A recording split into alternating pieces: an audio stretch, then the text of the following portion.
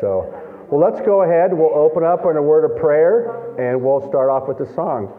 Dear Lord, we just thank you for this day. We thank you for the privilege and honor to come together, Lord. May you bless this service today as we worship you in song, and as we learn more about you and what you would have for us in your word. Lord, we thank you for this fellowship in this church, Lord. We thank you for all the wonderful brothers and sisters in this church, Lord, working your work. This one thing we do is work for you, Lord, giving you all the glory. In Jesus' name I pray, amen. Good morning, church family. Morning. So good to see everybody. Let's stand together and worship our Lord this morning.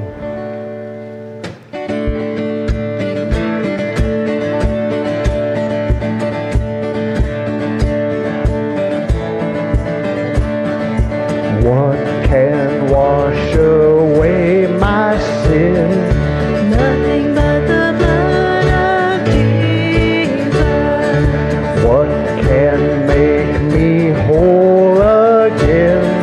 Nothing but the blood of Jesus. Oh, precious is the flow that makes me white as snow. No other fount I know, nothing but the blood of Jesus.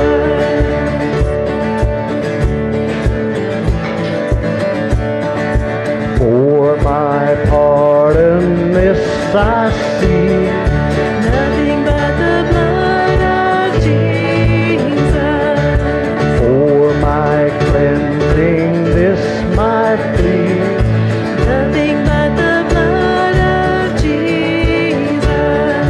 Oh, precious is the flow that makes me white as snow. No other fount I know, nothing but the blood of Jesus.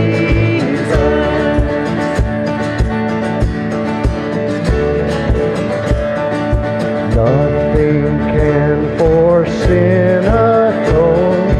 Nothing but the blood of Jesus. Not of good that I have done. Nothing but the blood of Jesus. Oh, precious is the flow that makes me white as snow. No other fount I know, nothing but the blood of Jesus.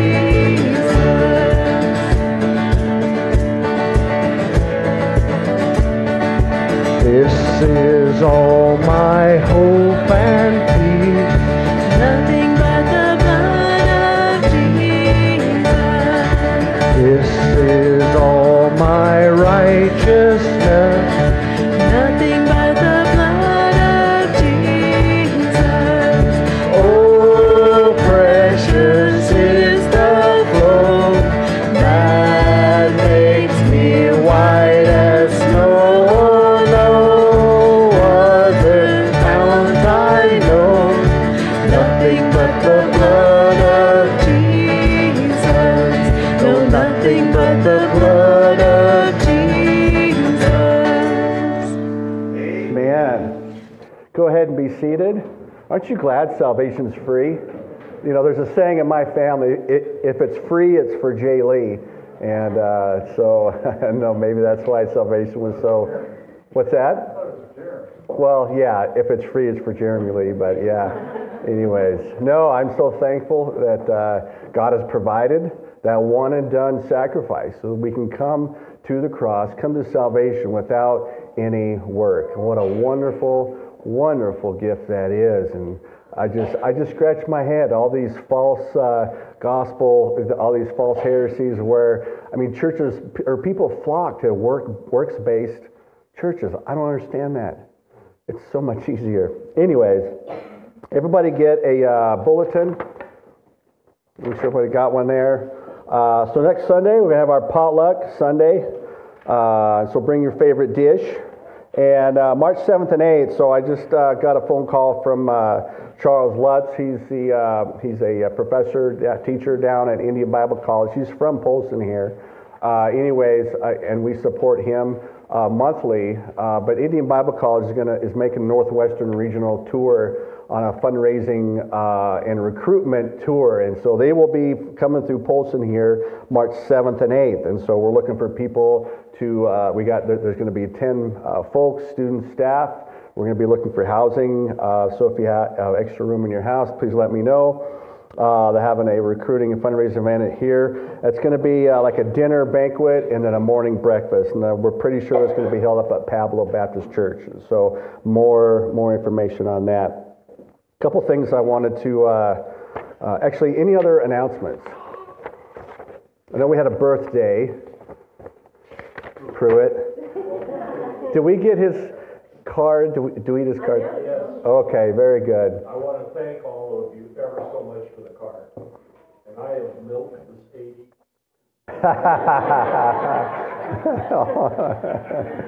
Oh, well, let's sing happy birthday to Pruitt. Actually, is there any other birthdays? Better, I will find out. Yes. Christine was yesterday. Oh, Christine Cullen had a birthday yesterday. Is she working today, Mike? Oh, okay, all right. So let's sing happy birthday to Pruitt and Christine. Happy birthday to you. Happy birthday to you. Happy birthday, dear Pruitt and Christine. Happy birthday to you. Very good. All right. Hey, I just got a thank you card from the Mollers. They're missionaries to Scotland. They're another missionary church plant that this church supports. They sent a thank you letter. It says, "We hope you had a wonderful Christmas. We are humbled and blessed that you've decided to partner with us to bring the gospel to Scotland. We love being able to connect with churches in our home state of Montana. Praying God continues to bless your ministry in Polson. In Christ, Rich and Krista Moeller." So, and also, we'll do praises and prayer requests. And so, go ahead. There's a couple of praises that I want to share with you. So, Michelle, you were in Safeway yesterday and talked to Dr. Rivers. He's the mental health specialist at the jail. And I knew Michelle was talking to somebody in there because she was going to run in just for a few items. It was like half an hour, anyways. So I was like, oh. I ran into a lot of people. Yeah. And anyway, so she ran into Dr. Rivers, and can you just share what Dr. Rivers said about the jail ministry? Yeah. So for those of you that don't know, Dr. River is the person that most first responder, basically like law enforcement, goes to for their mental health evaluations prior to the process. But he's also involved with the mental health evaluations at the detention center here at the jail. And so we were just, I've known Dr. River for many years. I asked him how things were going, and he said they were going really great. But he did tell me that he is, he knows that Jeremy has a ministry there and recognizes the work that is being done in the church ministry. So just continue to pray for that, if you will, please. And for him, too, because he told me that it's starting to ramp up the amount of needs that's going on in that facility, that it's just calling for him to be there more often. Yeah.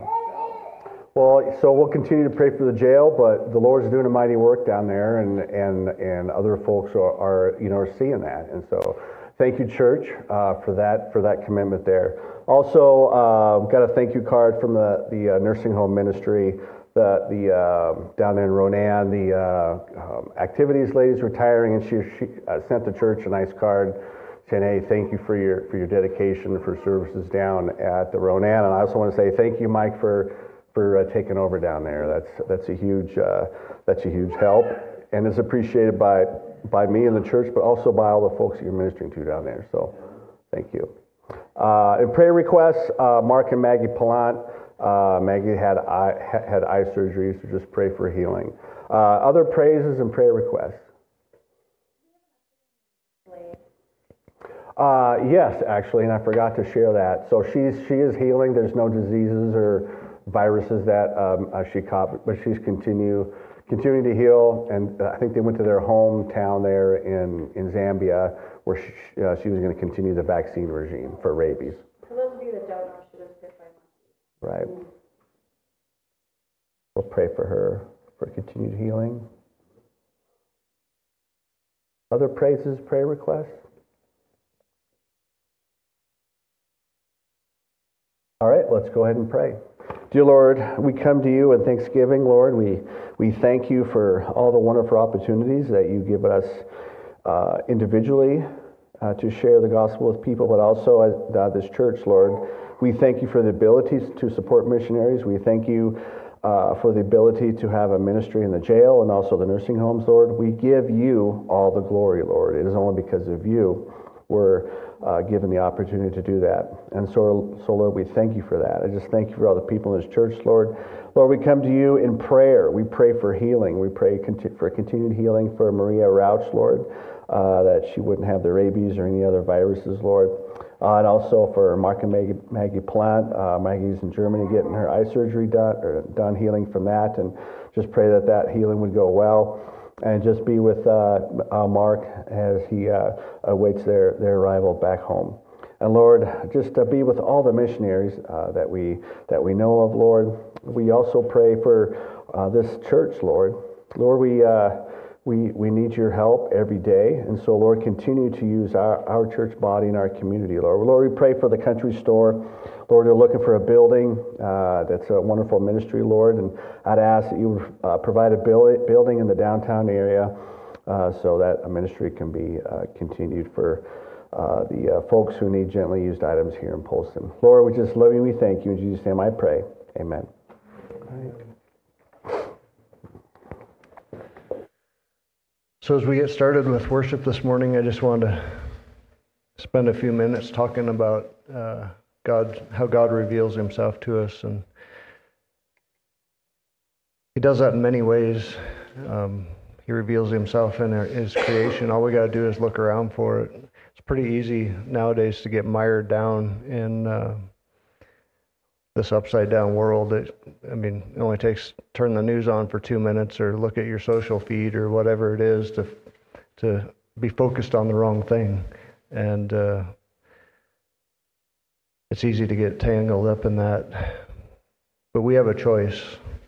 And that choice is we can choose to look for the good and the greatness of our God and what he created and what's around us and search for his revealing in his word. That's what can pull us out of that. I'm sure generations and generations past before us all felt the same way with terrible things going on, but those that could focus on Christ had hope. So let's stand together this morning. I want to read out of Psalms 19. If you join me, I'll read verse 1, you guys read verse 2, and so on. The heavens declare the glory of God, and the firmament sheweth his handiwork. Day unto day uttereth speech, and night unto night showeth knowledge. There is no speech nor language where their voice is not heard. Their line is gone out through all the earth, and their words to the end of the world. In them hath he set a tabernacle for the sun. Which is a bridegroom coming out of his chamber, and rejoiceth as a strong man to run a race. His going forth is from the end of the heaven, and his circuit unto the ends of it, and there is nothing hid from the heat thereof. The law of the Lord is perfect, converting the soul. The testimony of the Lord is sure, making wise the simple. The statutes of the Lord are right, rejoicing the heart. The commandment of the Lord is pure, enlightening the eyes. The fear of the Lord is clean, enduring forever. The judgment of the Lord are true and righteous altogether. More to be desired are they than gold, yea, than much fine gold, sweeter also than honey and the honeycomb.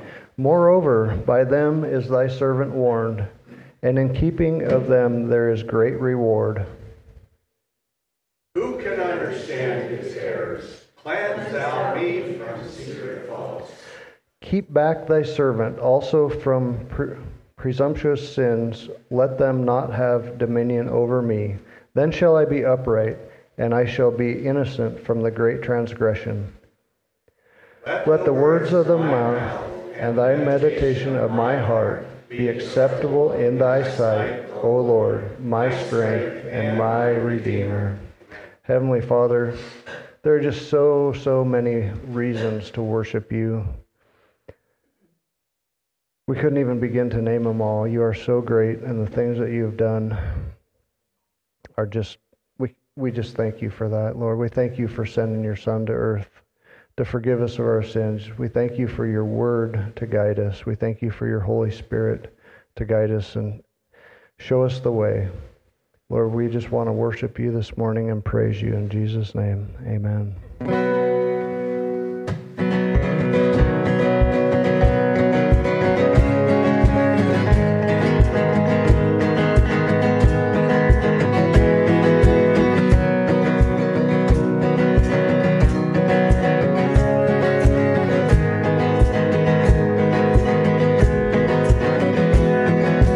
Come, let us worship our King. Come, let us bow at His feet. He has done great things. See what our Savior has done.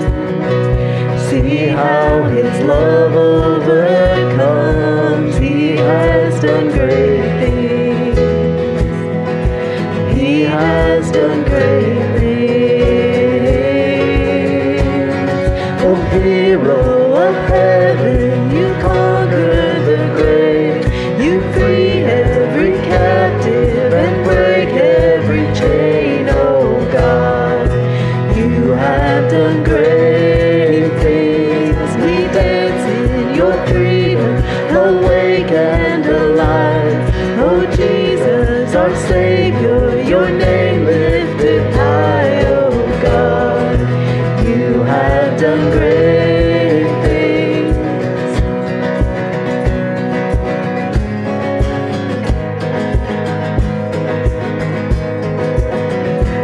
You've been faithful through every storm. You'll be faithful forevermore. You have done great things. I know that you'll do it again. For your promise is yes and amen. You will do great things. God, you do great things. Oh, hero of heaven, you conquered the grave. You free every captive and break every chain. Oh God, you have done great things. We dance in your freedom, awake and alive. Oh Jesus, our Savior, your name lifted high. Oh God, you have done great things. Hallelujah, God above it all. Hallelujah, God unshakable. Hallelujah, you have done great things. Hallelujah, God above it all. Hallelujah, God unshakable. Hallelujah, you have done great things. You've done great things. Oh, hero of heaven, you conquered the grave. You free every captive and break every chain. Oh God, you have done great things. We dance in your freedom, awake and alive. Oh Jesus, our Savior, your name lifted high. Oh God, you have done great things.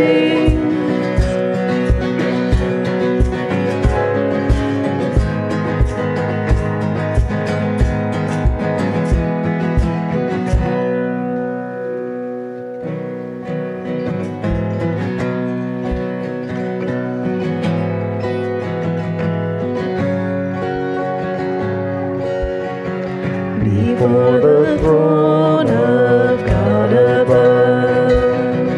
I have a strong and perfect plea, a great high priest whose name is love, whoever lives and pleads for me. My name is graven on his hands. My name is written on his heart. I know that while in heaven he stands, no tongue can bid me thence depart. No tongue can bid me thence depart.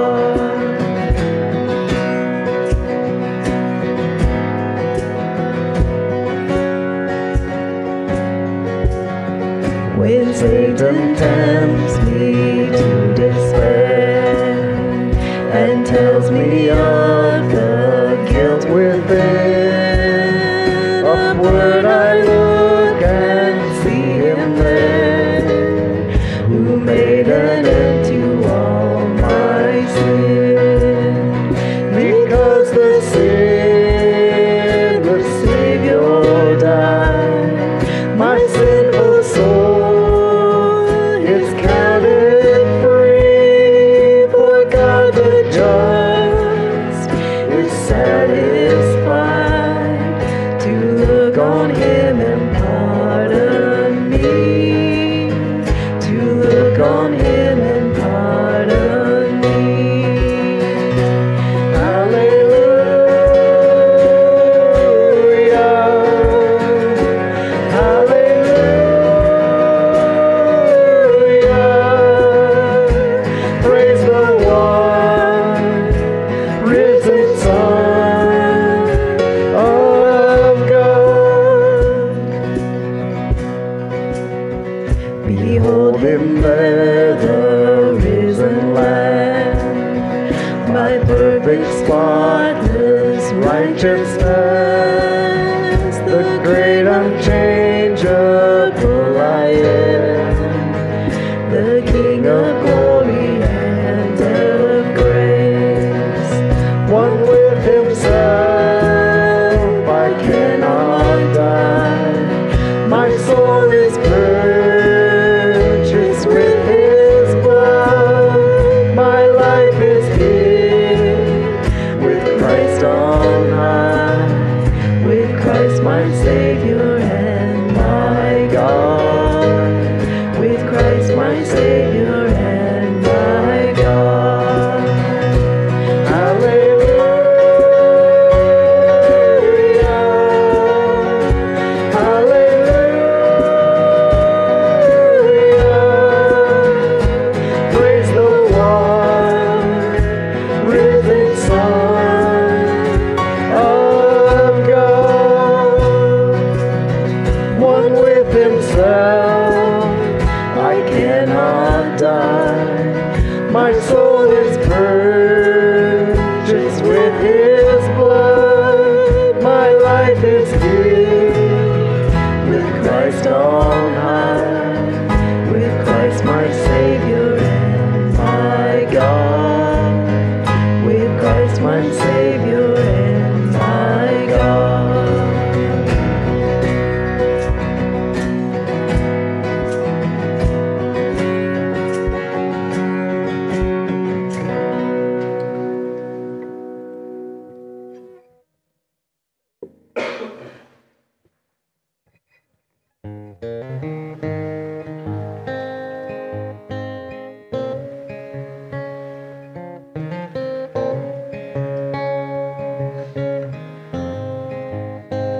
How great the chasm that lay between us, how high the mountain I could not climb. In desperation I turned to heaven and spoke your name into the night. Then through the darkness your loving kindness told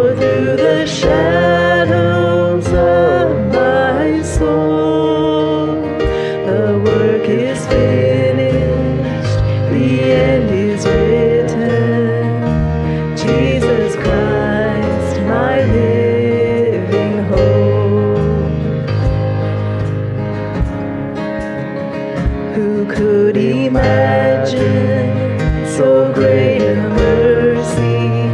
What heart could fathom such boundless grace? The God of ages stepped down from glory to wear my sin and bear my shame. The cross has spoken, I am forgiven. The King of Kings calls me his own. Beautiful Savior, I'm yours forever. Jesus Christ, my living hope. Hallelujah, praise the one who set me free. Hallelujah, death has lost its grip on me.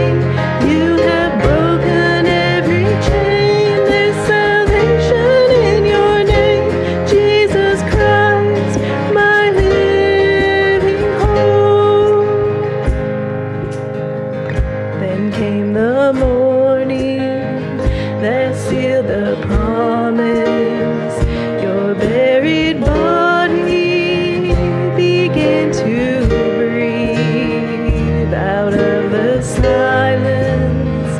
The roaring lion declared the grave has no claim on me. Then came the morning that sealed the promise. Your buried body began to breathe out of the silence. The roaring lion declared the grave has no claim on me. Jesus, yours is the victory. Hallelujah, praise the one who set me free. Hallelujah, death has lost its grip on me. You have broken every chain. There's salvation in your name, Jesus Christ, my living hope. Jesus Christ, my living hope. Oh God, you are my living hope.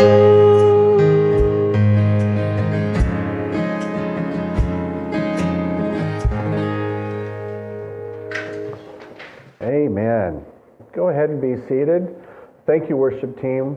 What wonderful talent we have in our worship team, right, church? So thankful. All right, we'll have the kids come up, and we'll dismiss for Sunday school.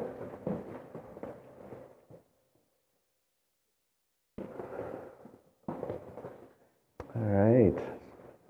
Brother Dean's preaching today. Let's go ahead and pray. Dear Lord, we thank you for this day. We thank you for our Sunday school teachers, Lord. Lord, we just thank you for Brother Dean stepping up to go ahead and continue teaching the Sunday school, Lord. And we thank you for the children, Lord. Just ask that you would be with them. Be with us, Lord, as we get into your word here in Adult Sunday School, learning about you, opening up our heart, letting the word teach us, not trying to squeeze in our preconceived ideas into your word. Lord, we love you. We thank you. In Jesus' name we pray. Amen. Speaking of which, there's a calendar back there. If you're interested in teaching Sunday school, go ahead, guys. You go with Dean. If you're interested in teaching Sunday school, there's a sign-up sheet back there. Miss Carly, she's our Sunday school teacher leader. So thank you for doing that, Carly. Appreciate it. All right. Well, we are in 1 Corinthians chapter 9. And we left off at verse 16 last week. We're going to pick up there again. So turn your Bibles, please, 1 Corinthians 9. We're going to push through to verse 27. Try to anyways. We'll see where we get. And I'll go ahead and read that whole passage, and then we will get into it. For though I preach the gospel, I have nothing to glory of, for necessity is laid upon me. Yea, woe is unto me if I preach not the gospel. For if I do this thing willingly, I have a reward. But if against my will, a dispensation of the gospel is committed unto me. What is my reward then? Verily that which I preach, when I preach the gospel, I make the gospel of Christ without charge. There's a tear in my Bible here, and I had to tape it together. Make the gospel of Christ without charge, that I abuse not my power in the gospel. For though I be free from all men, yet have I made myself servant unto all, that I might gain the more. And unto the Jews I became as a Jew, that I might gain the Jews. To them that are under the law, as under the law, that I might gain them that are under the law. To them that are without law, as without law, being not without the law to God, but under the law to Christ, that I might gain them that are without law. To the weak became I weak, that I might gain the weak. I am made all things to all men, that I might by all means save some. And this I do for the gospel's sake, that I might be a partaker thereof with you. Know ye not that they which run in a race run all, but one receiveth the prize? So run that ye may obtain. And every man that striveth for the mastery is temperate in all things. Now they do it to obtain a corruptible crown, but we an incorruptible. I therefore so run, not as uncertainty, so fight, not as one that beateth the air, but I keep my under my body and bring it unto subjection, lest that by any means, when I have preached to others, I myself should be a castaway. Isn't that interesting? Can somebody grab me a bottle of water, please? Isn't it interesting, and we'll talk about this later, the author of Romans and Galatians, justification by faith alone, is worried about being a castaway. What are we talking about here? We're talking about work in the Lord after salvation. We're talking about rewards in heaven. So 1 Corinthians 9, just by way of review of the past few Sundays, thank you, Keller, we have been learning about our liberty in Christ and how we are to exercise it. His concept is that our freedom in Christ is bound by our love of one another and love of God. This concept was explained in chapter 8. The concept was then illustrated last Sunday concerning Paul's right to financial support that he chose not to exercise. And I awkwardly went through 6 reasons why the pastor should be paid. Again, not talking about me, but it's something that the pastor has a right to. But Paul wanted to give that. He wanted to exercise his right to not receive it. Next Sunday, we're going to learn another illustration from the Old Testament of this concept. And then after that, this concept of Christian liberty is applied in chapter 10, verses 13 through chapter 11. So we're in this block of Christian liberty. But today we will learn about why these things matter to God and why they should matter to us. As Christians, we should be self-disciplined and self-controlled in our freedom in Christ. Our main objective in our pursuit of Christ, in our sanctification, is not exercising our rights. It is loving one another. And we do this because we want others to come and know Jesus Christ, to know the same freedom that we have. We are talking about here today evangelism and also pre-evangelism. What is evangelism? It's the action of witnessing to others the gospel message or good news about Jesus Christ and what He has done for us. Jesus came so that we may live. Jesus provides freedom from condemnation and the penalty of sin. Jesus wants everyone to know this truth so they can be part of God's holy kingdom. And it's our job to tell others there is no plan B. There are no angels as plan B. We are it. That's the Great Commission. It's our job. That's what we're called to do. But what is pre-evangelism? It's where the believer develops a genuine friendship with an unbeliever, and you keep those doors open by acts of kindness and living the Christian life with the lost person so that the truth of the gospel can be seen even before it is shared. Pre-evangelism is creating an open door of trust and love for the future sharing of the gospel. Pre-evangelism is purposed relational engagement with people in our sphere of influence with the purpose of winning them for Christ. Of course, yes, you want a real relationship with them, but why? Because you want to see them saved. You want them to know Jesus. It's really awkward when you're, I've heard stories like people, believers will go into Walmart and just wander the halls of Walmart and say, hey, you need Jesus or else you're going to hell. That's weird, folks. It's weird. Okay? I'm not saying you need to go do that. What I'm saying is, hey, how can I help you? Do you need help with that, with that whatever you're buying? Start a relationship. Start a conversation. And then Jesus, it always comes back to Jesus. And you build that relationship. And then you can share the gospel, with them. And it won't be so weird. And it won't be so demanding. You've got to live it out, folks. You've got to live it. I always say, for pre-evangelism, tell people about Jesus. And when you need to, pull out your Bible and quote a scripture. Let them see it in your life. Amen, brother. Amen. So, by way of review, the scripture affirms Galatians 5:13, for brethren, ye have been called unto liberty. Only use not liberty for an occasion to the flesh, but by love serve one another. We are free from the penalty of sin. We don't have to worry about working for our salvation anymore. That's where the joy is, folks. That's where the joy in serving the Lord is. You ain't got to worry about your salvation anymore. It's done. We are to consider one another's triggers and weaknesses and not exercise our freedom in Christ, being focused on the fulfillment of the law of Christ with everybody and the lost so they can know Him, being focused on the salvation of all with whom we come in contact. Galatians 6:2 says, bear ye one another's burdens and so fulfill the law of Christ. When you lovingly set aside your Christian liberty for a brother or sister who is struggling with something, you are observing the law of Christ. It's that love. What kind of love are we talking about here? Again, it's always the agapeo, that's Greek, that's the word for love. It's that self-sacrificing love. It's like, well, my neighbor helped me stack some firewood, so I'm going to help him rake leaves. No, just go help him stack his firewood and don't expect anything in return. Right. That's that self-sacrificing love. It's how you should be loving your spouse.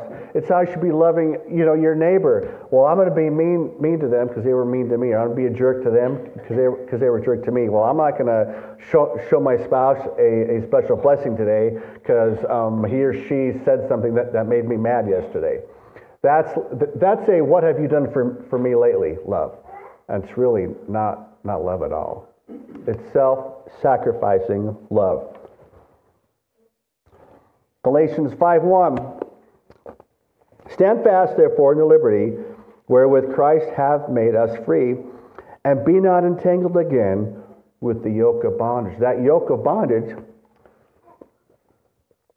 was the Old Testament system. If you read the book of Galatians, the Judaizers are trying to force the old Jewish ways back on the Christian believer. And Paul says, don't get stuck in that works-based salvation again. It does nothing for you. We have learned that Jesus provided a one-and-done, for all-time blood sacrifice by the shedding of His blood. The ideal God's man blood, we've used that term here a couple Sundays.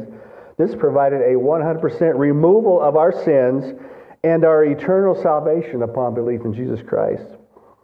Last week we read 2 Corinthians 5:21. It's such a great gospel verse. For He hath made Him, being Jesus, to be sin for us being you and me, who knew no sin, that we might be made the righteousness of God in Him. That's what Jesus did for us. That's the gospel message, folks. That is the gospel. I hope everybody here understands what the gospel message is. It's just that simple thing, that sacrificial love that Jesus performed for us on the cross. Grace from God then supplies the 100% indwelling filling of the Holy Spirit to enable us to live the law of Christ, the law of love. Our goal is perfection, brothers and sisters. Our goal is perfection. It's impossible to attain that, but yet that is our goal. When we're glorified, then yes, we are able to not sin. Simply stated, our freedom in Christ is guided and measured by, number one, our love for God. Number two, our love for our brothers and sisters. And most importantly, and the subject of today's message, our love to see lost people saved. If you don't have a love to see lost people saved, then you're in the wrong church, folks. We should all want to see. That should be our primary goal. That's what brings the most joy to God. In Luke 15, that's all the angels are all rejoicing. It brings God the most joy when a soul is saved. There's much rejoicing. So we left off last Sunday at verse 16. Let's review this verse as we start our study this morning. Verse 16, for though I preach the gospel, I have nothing to glory of. For necessity is laid upon me. Yea, woe is unto me if I preach not the gospel. So here Paul's stating he can't glory in his preaching, in his teaching. It was something that he was told to do by God. He was commissioned to preach, called to evangelize the Gentiles and spread the good news of Jesus. That was his job. He was under compulsion to do it. Against his personal ambitions to serve God, he might have refused in the matter of Jonah, but you read the book of Jonah, that didn't work out so well for him, did it? If you refuse God's calling for you, as stated last week, nothing will ever work out for you. You will be miserable until you submit to your calling of God in your life. Woe to you if you refuse God's calling in your life. And as Paul acknowledges, so Paul did resist that call for a while, and he ended up in temporary blindness. I wonder, when I get to heaven, I want to hear Paul's story. Certainly God had a calling upon him, was stirring his heart as he was going around the neighborhood killing Christians. If you read the Bible of what Paul, he was Saul before Paul. Saul is essentially the world's first historically recorded serial killer. That's what he was doing. He was going around to all these Christian churches, killing women, children, men. He had a order from the council to do that. He murdered a lot of people, folks. I wonder how his heart, how God was stirring him, what was leading him up to. Instead of getting struck blind on the Damascus Road, if there was an easier route for him, okay, Lord, I get it. I won't. You don't have to hammer me on the head. But a lot of times God has to hammer us on the head, doesn't He? Yeah. And so, but I'm sure that God was working in Paul's heart before that time. So Paul says, "Woe to me if I do not preach the gospel." How could Paul possibly boast in something that was expected of him? So for folks, I think most people had a job or currently have a job in this lifetime. Do you get a big star if you show up for work in the morning on time? Hey, good job! You're so awesome. You showed up for work. No, that's what's expected of you, right? If you're supposed to be there at 8 o'clock, you're supposed to be there at 8 o'clock. That's the normal thing. Or bring it down to a church level, or a member or the church bragging about showing up for church. Hey, I have came every Sunday this month. Do I get a prize? No, sir, ma'am. That's what's expected of you. If you're a believer in Jesus Christ, you should be going to church. That's what's expected of you. And so that's what Paul's talking about. It's something that's already expected. and you can't boast about it. Verse 17, for if I do this thing willingly, I have a reward. Paul says if he were preaching it voluntarily, that he would be able to brag and receive a reward, but it wasn't given to him to do. He was forced upon him. Continuing on, but if against my will, a dispensation, that's a fancy word for an assignment of the gospel, is committed unto me. Paul was arrested on the road to Damascus against his will, and he was assigned this mission of suffering and sacrifice for Jesus. He didn't ask for these things, and he certainly didn't want them. And at the time, he was still going around the country, mass murdering people at churches.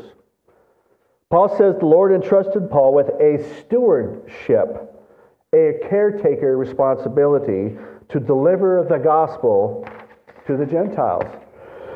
And if you have been saved by the blood of Jesus Christ today, you have that same stewardship. It's been entrusted to you. And you have that same caretaker responsibility to tell people about Jesus. And rest assured, we will all be held accountable for that stewardship at the judgment seat of Christ. So the Lord stepped here into Paul's life. He changed him, gave him a new mission. Have you ever had one of those experiences? I think we can all probably think about that, where God stepped into your life and he was like, nope, I want you to go this way. Have you ever had one of those? It's usually not pleasant, and it's not fun. It's like, oh, great, we're going this way. I just imagine a toddler when they're going this way, and the mother or the father's like, no, you will go this way. That's God stepping into your life experience. So when Paul preached the message of the gospel and suffered persecution, he was doing it because that's what he was told to do. Nevertheless, he still wanted something to boast about when he stood before Christ to receive his judgment. And that's why he said, I gift you this preaching and teaching. He didn't want to charge the Corinthian church for any pastor wages that he was due. That was his gift. That was his right to not exercise his right. Verse 18, what is my reward then? Verily that when I preach the gospel, I may make the gospel of Christ without charge. Paul's reward then comes from preaching at no charge. Continuing on, that I abuse not my power in the gospel. He says, set aside his Christian liberty, choosing not to make full use of the right to receive support. He did this to show love and consideration to the church. It was his reward to give, and that's what he wanted to do. Paul refuses to use his God-ordained right to be paid as a pastor and calls his preference to preach without pay his boast, because that's all he has to give. Paul does not want to cause a stumbling block when he was preaching. He did this in consideration of to gain opportunities to tell people about Jesus. That's his goal. This is called what Paul is doing, pre-evangelism, winning people to Christ. It's the whole point of everything in Paul's life, and it should be the whole point of everything in our life. Verses 19 through 23, we really hammer away at this idea of pre-evangelism. Verse 19, for though I be free from all men, yet have I made myself servant unto all. And here's the purpose statement, that I might gain the more. Gain the more. When you ever hear that word gain the more in this passage, it's talking about leading people to Christ. So freedom and slavery were key ideas in Paul's world, and I think it's important that we don't compare the American experience of slavery to that of the Roman world. It was totally different. Slaves were treated very well in ancient times. Some slaves chose to do it. You could be a slave to pay off a debt. You could make a commitment to a family. It's like, you know what, I really love you guys, and you guys treat me so well. I want to be a slave to you for the rest of my life. And so they would be a bondservant, and they'd take their ear, and they'd take it all, and they'd put the ear, and they'd hammer a hole in your ear to the doorpost. And you wore an earring after that. And that was your sign that you were a chosen bondservant. You chose to be a slave. And that was a high calling for the slaves in those world. And so that's what we need to keep in mind when we're talking about, when you hear the word slave in the New Testament. But in our culture today, we can relate this concept in the divide between those with money and those without. The point to be made here, Paul's mission, remember, was not to end slavery. What was his mission? To win people for Christ, wherever they may be found. And likewise, our mission today is not to end poverty, but that we are doing what we are doing to lead people in poverty to Christ. And that's where the true blessings are found. That's where true riches are found. This idea of solving social issues, yeah, I mean, those are great causes, but it's not our job as far as what we're supposed to do as a church. Our church is to tell people about Jesus. Paul is a trusted slave to Christ under orders to preach the gospel message. He carries out that duty because he sees himself as having no other choice. He believes himself to be free, but when it comes to those he serves, to those he wants to lead to Christ, he becomes legally and spiritually a servant unto them. He has that privilege and that right, but he sets it aside. He wants to serve them. And yet now Paul says that he has voluntarily declared himself a servant or a slave to all people because he is a slave to Christ, because he wants to gain the more. Paul's mission to reach people with the gospel of Jesus includes placing himself under the authority of everyone to gain salvation. Verse 20, and unto the Jews I became a Jew, that I might gain the Jews. To them that are under the law, and as under the law, that I might gain them that are under the law. To them that are without the law, referring to Gentiles, as without law, being not without law to God, but under the law of Christ, that I might gain them that are without the law. To the weak became I as weak, that I might gain the weak. I am made all things to all men, that I might by all means save some. That was Paul's mission, and that's our mission. When we are saved, we become new creatures in Christ. 2 Corinthians 5, 17 through 20.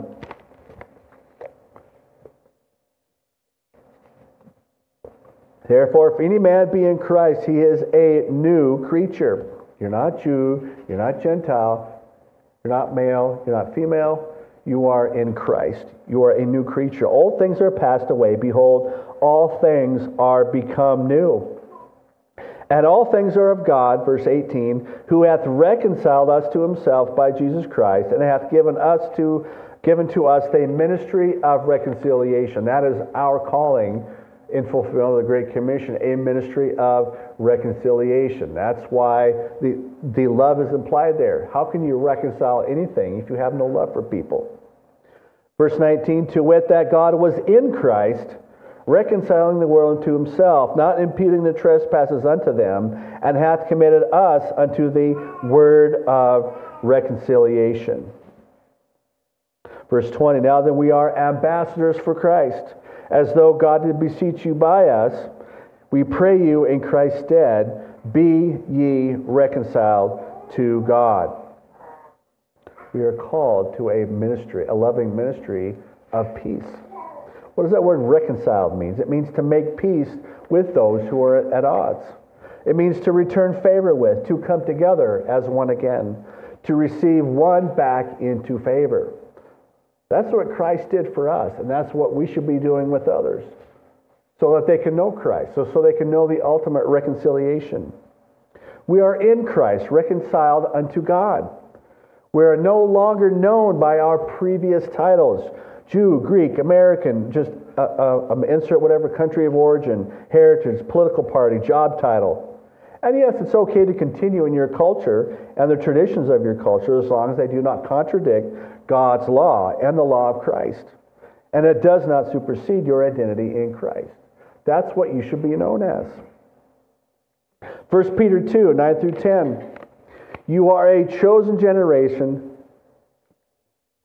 a royal priesthood, a holy nation, a peculiar people, that ye should show forth the praises of him who hath called you out of darkness and into his marvelous light, which in time past were not a people, but are now the people of God. We are people of God, which had not obtained mercy, but now have obtained mercy.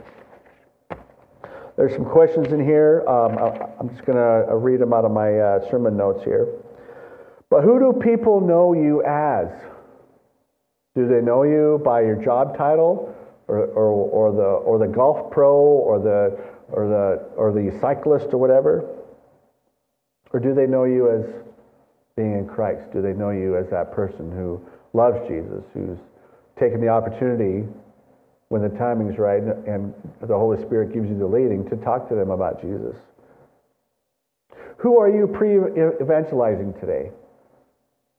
Who do you have a relationship with? Who are you just being friendly to?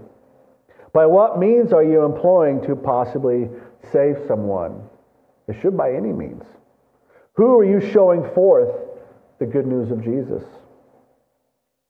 Turn to Philippians 3, 7 through 13. By all means save someone. I want to focus on that here for just a little bit. By all means save some. By what things were gained to me, though I counted loss for Christ. Yea, doubtless, and I count all things but loss for the excellency of knowledge of Christ, Jesus my Lord, for whom I suffered the loss of all things, and do count them but dung, that I may win Christ.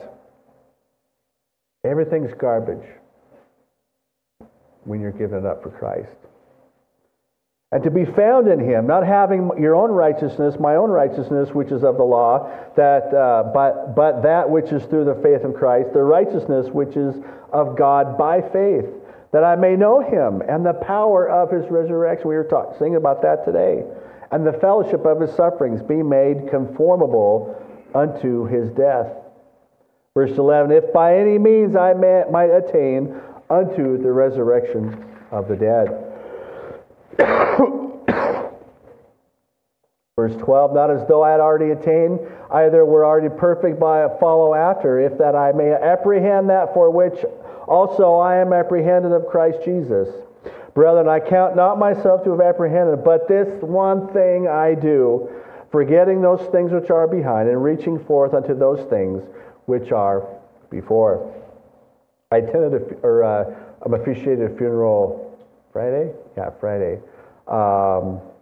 And the man, I didn't know the guy, but I was able to talk to family. He claimed, or they said he was a born again Christian, and they shared with me the things that he shared with his family before he passed. But you know, with this one thing I do, folks, we all end up in a grave. We do. We got one life on this planet, on this earth, and then the judgment. Make the most of it. And from what I could tell, this man that I officiated a funeral for, he made the most of his life. Why do we do this one thing that we should do? Verse 23, back to 1 Corinthians. And this I do for the gospel's sake. Paul will go to any length, descend to any level. Discrimination was unknown to Paul. Galatians 3:28 says, there's neither Jew nor Greek, there's neither bond nor free, there's neither male nor female, for ye are all one in Christ Jesus. Whenever I'm traveling, if I'm in the airport, if I'm at some kind of training or something, I'm always on the lookout. You know, my brother, sister in Christ radar's on, and you know, just start engaging conversation. Before you know it, you got a brother in Christ right there with you, or a sister in Christ. And there's a connection there that you have with that brother and sister in Christ that nobody else has. Continuing on at verse 23, that I might be a partaker there with you. And so, why is Paul doing all of this? To be a co-partner in the blessings when a convert receives Christ Jesus. What's our reward for our self-discipline and self-control in consideration of our liberty in Christ? That's what's going to cover the last verses here, verses 24 through 27. Verse 24 says, Know ye not that they which run in a race? What race is Paul talking about? Here's talking about your pursuit of Christ and your exercise of the law of Christ. So run all, but one receiveth the prize. So run that you may obtain. Paul uses a metaphor and compares living in service to Christ to athletic competition. He likely had in mind the Olympic Games, as well as the Isthmian Games, which took place every other year in Corinth. It was the every other year Olympics. It was like the championship, and then you go to Olympics after that the next year. The Isthmian Games in Corinth were second only to the Olympic Games, which is located 10 miles from Corinth. Every other year, with the athletes from all over the world would come together. So run that ye may obtain. The Greek word agonizomai means I fight or I struggle, thus to agonize. There's no half-hearted effort here. You're either in or you're out. Winning is more than simply starting a race. We should apply our diligence as if in the race for the whole race, from start to finish. Only our best will do for the entire race every single time. And Paul urges us to do what it takes to win. What's Paul referring to? He's referring to the lawful effort or dedication exhibited by the athletes in his metaphorical speech here. That is, what every believer should duplicate in their pursuit of Christ. There is no lukewarm-ish actions. If you're reading the book of Revelation, Jesus wants to spew you out of his mouth, the lukewarmness. Every believer in Christ can obtain all of this through the 100% filling of the Holy Spirit that is in you and has been in you since your point of justification. 1 Timothy 2:5. And if a man also strives for masteries, yet he is he not crowned, except he strive lawfully. To put it another way, no one who is a participant in any endeavor succeeds at what he or she has started out unless he or she has followed the rules all the way to the end. If you deviate only one time, the endeavor is essentially aborted and must be started again from the beginning. We have to follow God's rules in our pursuit of Him. There are no shortcuts. There are no cheat codes. You just got to go do the work. Rules exist both for the competition and the training. If you break the rules, you cannot train properly, and you certainly cannot finish the race. If you are disqualified, it is impossible for you to finish. You're done. Today's elite athletes devote their entire lives to training and competition and must prove themselves before they reach the professional level of competition. Yet all athletes can be disqualified for breaking one rule and have all their titles and medals and awards taken away. I always think of the baseball players who they got all these records and they found out they were juicing the whole time. All that gets stripped away. It's like it didn't even exist. Like the award-winning record-breaking athlete who breaks the rules, the Christian can righteously serve Jesus his or her whole life and lose all the rewards if they decide to stop following the rules and choose to live a life of sin and shame. They don't lose their salvation. They just lose all their rewards in heaven laid up for them at that point. Are we talking about, well, if you just sin once and then you're over? No, it's that attitude. You know what? I just don't care anymore. I'm just going to sin. I don't care about the shame. I'm just going to continue to do that. That's what we're talking about here. However, the wayward brother and sister can be forgiven and restored if they repent and thus be able to restart their race for the prize of the calling of Jesus in their lives. This is why we should be quick to forgive and motivated to restore a fallen brother or sister. We should want the best for them. Why? Out of love, brotherly love. The Christian is to follow God's truth in daily life in order to successfully be awarded in heaven. Again, this is not a matter of salvation, but of heavenly rewards. Philippians 3:14, Paul says, I press toward the mark for the prize of the high calling of God in Christ Jesus. Again, Paul, the author of all the doctrines of justification by faith alone. And we're not talking about salvation. We're talking about pressing toward the mark of the prize, that pursuit of Christ after salvation. Verse 25 of 1 Corinthians 9, and every man that striveth for the mastery is temperate in all things. Temperate, that means self-control, you're self-disciplined.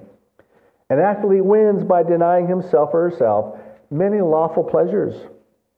It is lawful for the athlete to eat a suitcase of Twinkies. Nobody's going to say, oh, that's against the law.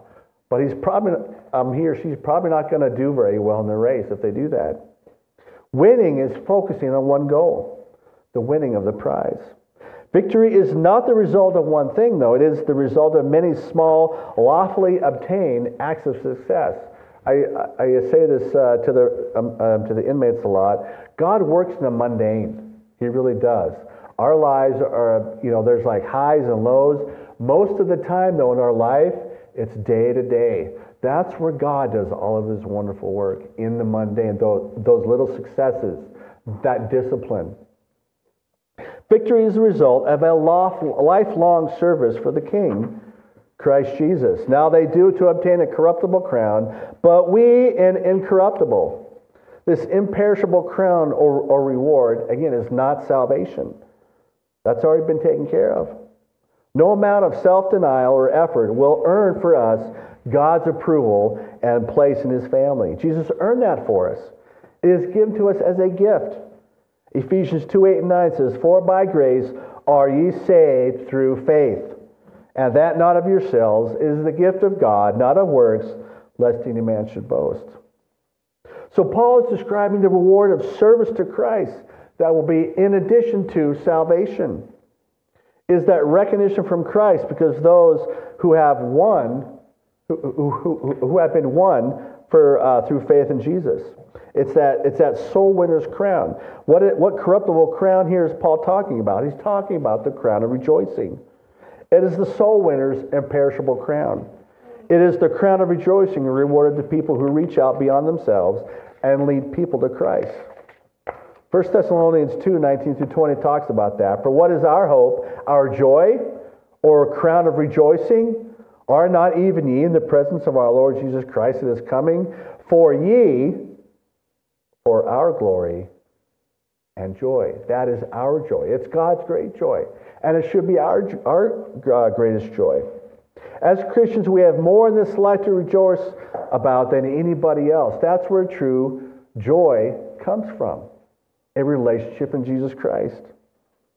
The crown of rejoicing will be our reward there. Revelation 24, when it says, God shall wipe away all tears from their eyes, and there shall be no more death, neither sorrow nor crying, neither shall there be any more pain, for the former things are passed away.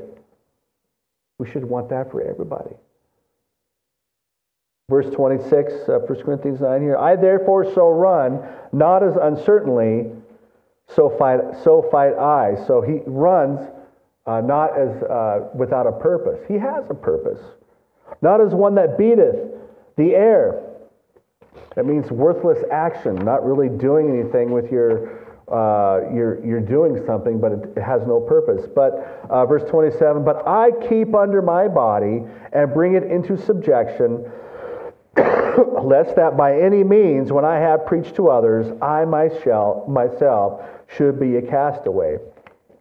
That word keep under there is a verb from boxing.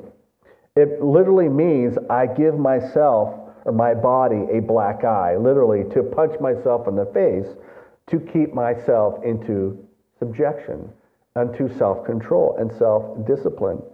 Lest that by any means, when I have preached to others, I myself should be a castaway. A castaway, being disqualified from the games, for the prize, to lose rewards. Again, it's not about salvation, church. It's about rewards for service to Jesus. Disqualified. Why is Paul, again, talking about this? He's worried about being disqualified. He's worried about being a castaway. He's striving for his inheritance in heaven, not his salvation in heaven. He is running the race of obedience to God after salvation. He is worried about his calling unto good works, Ephesians 2:10. For we are his workmanship, created in Christ Jesus unto good works, which God hath before ordained that we should walk in them. He before ordained. He knew you before you're going to be born. He planned, he had a purpose for you even before you were born. God knows if you're going to get saved or not. He does. He has plans for you. And when you make that decision for Christ, of the free will that's given to us, he has for you amazing purpose, amazing work. Paul is worried about finishing his race. He's worried about following the rules of his race to the end. Paul is worried about his Jesus-gifted treasures and rewards in heaven. If Paul was vigilant about it, then certainly we should be vigilant about it too. Right, church? So, I want to just grab your sermon insert. Let's talk about the gospel message here. How does one gain salvation? Titus 3:5, and I love this verse. Not by works of righteousness which have been done, but according to his mercy he saved us by the washing of regeneration and renewing of the Holy Ghost. It's by nothing that we have done. You can't even be in the race. We're talking about the pursuit of Christ. You can't even be in the pursuit of Christ if you do not have a relationship with Jesus Christ. If you are not counted as one of his children. Pastor, how do you get counted as one of his children? By accepting the gospel message here, that Jesus has done all the work for you. That's how you get in the race. And then the pursuit happens after that. I'm not going to read the rest of that. It's really good, quick little commentary on that verse. But again, that's one of my top 10 favorite gospel message verses. And so if you're here today, you're listening to my voice, and you don't have a relationship with Jesus Christ, if you want to get in the race, if you want to even qualify to be entered into the race, you got to have a relationship with Jesus Christ. God has given you such a great salvation. What are you doing with that salvation? We should be doing a lot with that. God's given you all the power you need to do it in the power of the Holy Spirit. It's not us, it's the Holy Spirit. So if you have not done that today, please come find me after church. Let's get this right. If you're worried about it, I'm going to share this last week. I had an inmate. He wasn't sure if he had lost his salvation, and I explained to him, no, nobody can take that away. If you need to be assured of something, come find me. Let's talk about it. There should be joy in your salvation, joy in your service. We're going to go ahead and transition over to the Lord's Supper. And could I have a couple folks pass out the elements here? Somebody want to come up? Mike, could you, Mike and Don? Thank you.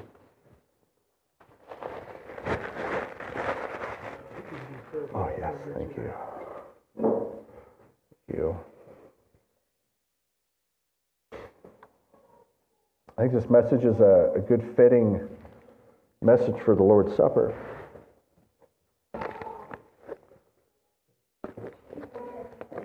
Oh yeah, let's get the kiddos in here.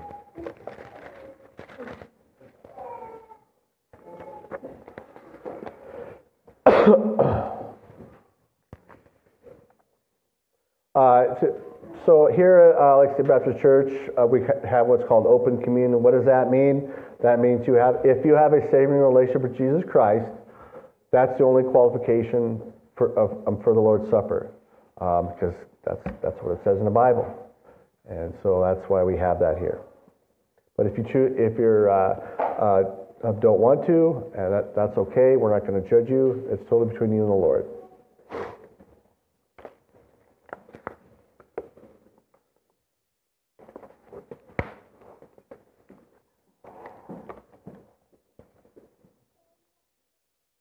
as we're handing out the elements here, I just want to read a couple of verses out of 1 Corinthians 11, which we're getting close to in our study here.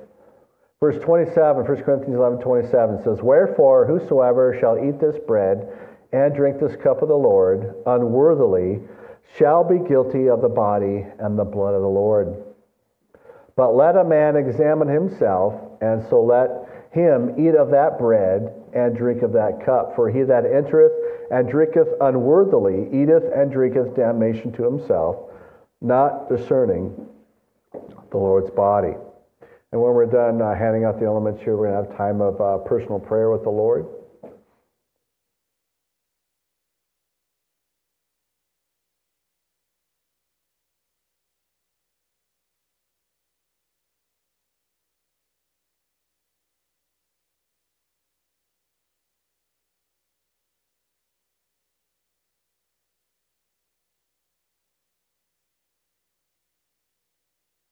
All right, thank you, gentlemen. I think when we're done with the Revelation series and Bible study, I'd like to spend maybe a brief study on the Lord's Supper. I think it's really important that we know what that's all about. Let's go ahead. We're going to go to prayer, personal examination to the Lord.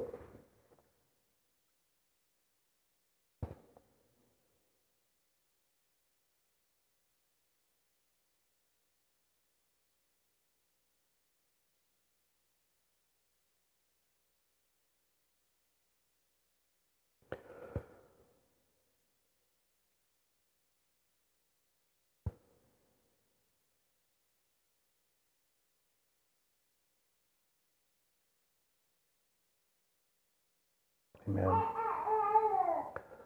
Verse 23, "For I have received of the Lord that which also I delivered unto you, that the Lord Jesus, the same night in which he was betrayed, took bread. And when he had given thanks, he brake it and said, Take, eat, this is my body, which is broken for you. This do in remembrance of me."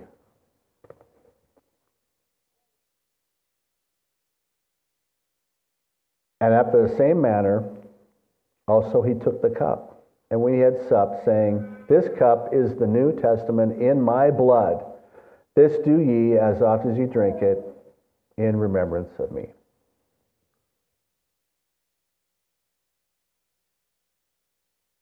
And for as often as ye eat this bread and drink this cup, ye do show the Lord's death till he come. Amen. We're going to go and have the worship team come up, do our final song.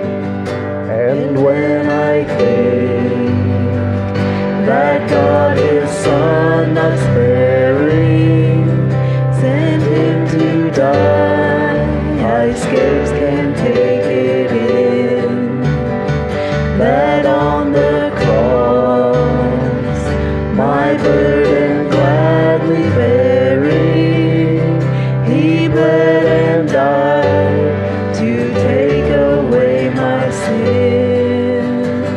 Then sings my soul, my Savior God, to Thee. How great Thou art, how great Thou art. Then sings my soul, my Savior God, to Thee. How great Thou art, how great Thou art. When Christ shall come with a shout of acclamation and take me home, what joy shall fill my heart. Then I shall bow in humble adoration and there proclaim, my God, how great Thou art. Then sings my soul, my Savior God, to Thee.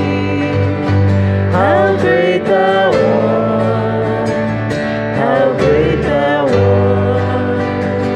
Then sings my soul, my Savior God, to Thee.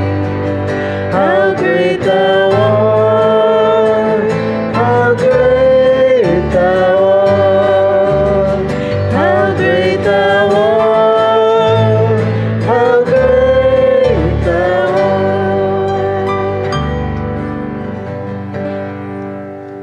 art. God does not want you to be informed, church. That's why we have the scriptures. I don't want you to be uninformed. I don't ever want anybody that I've talked to or preached to standing before the Jesus at the judgment seat of Christ and say, well, nobody told me. Nobody told me I needed to do that. Nobody told me.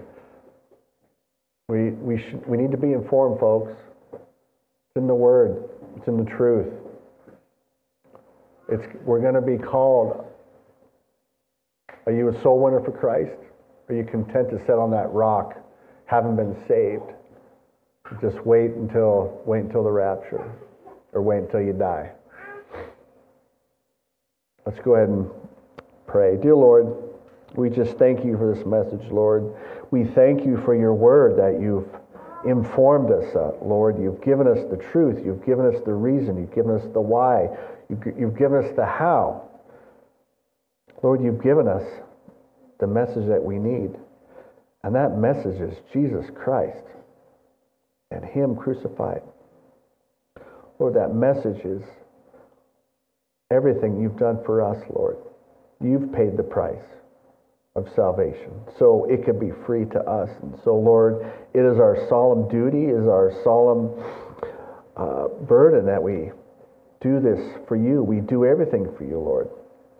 And it should be our want, our love for our fellow human beings, that they know that truth too, that they have the joy of the Lord, that only comes through salvation in Jesus Christ.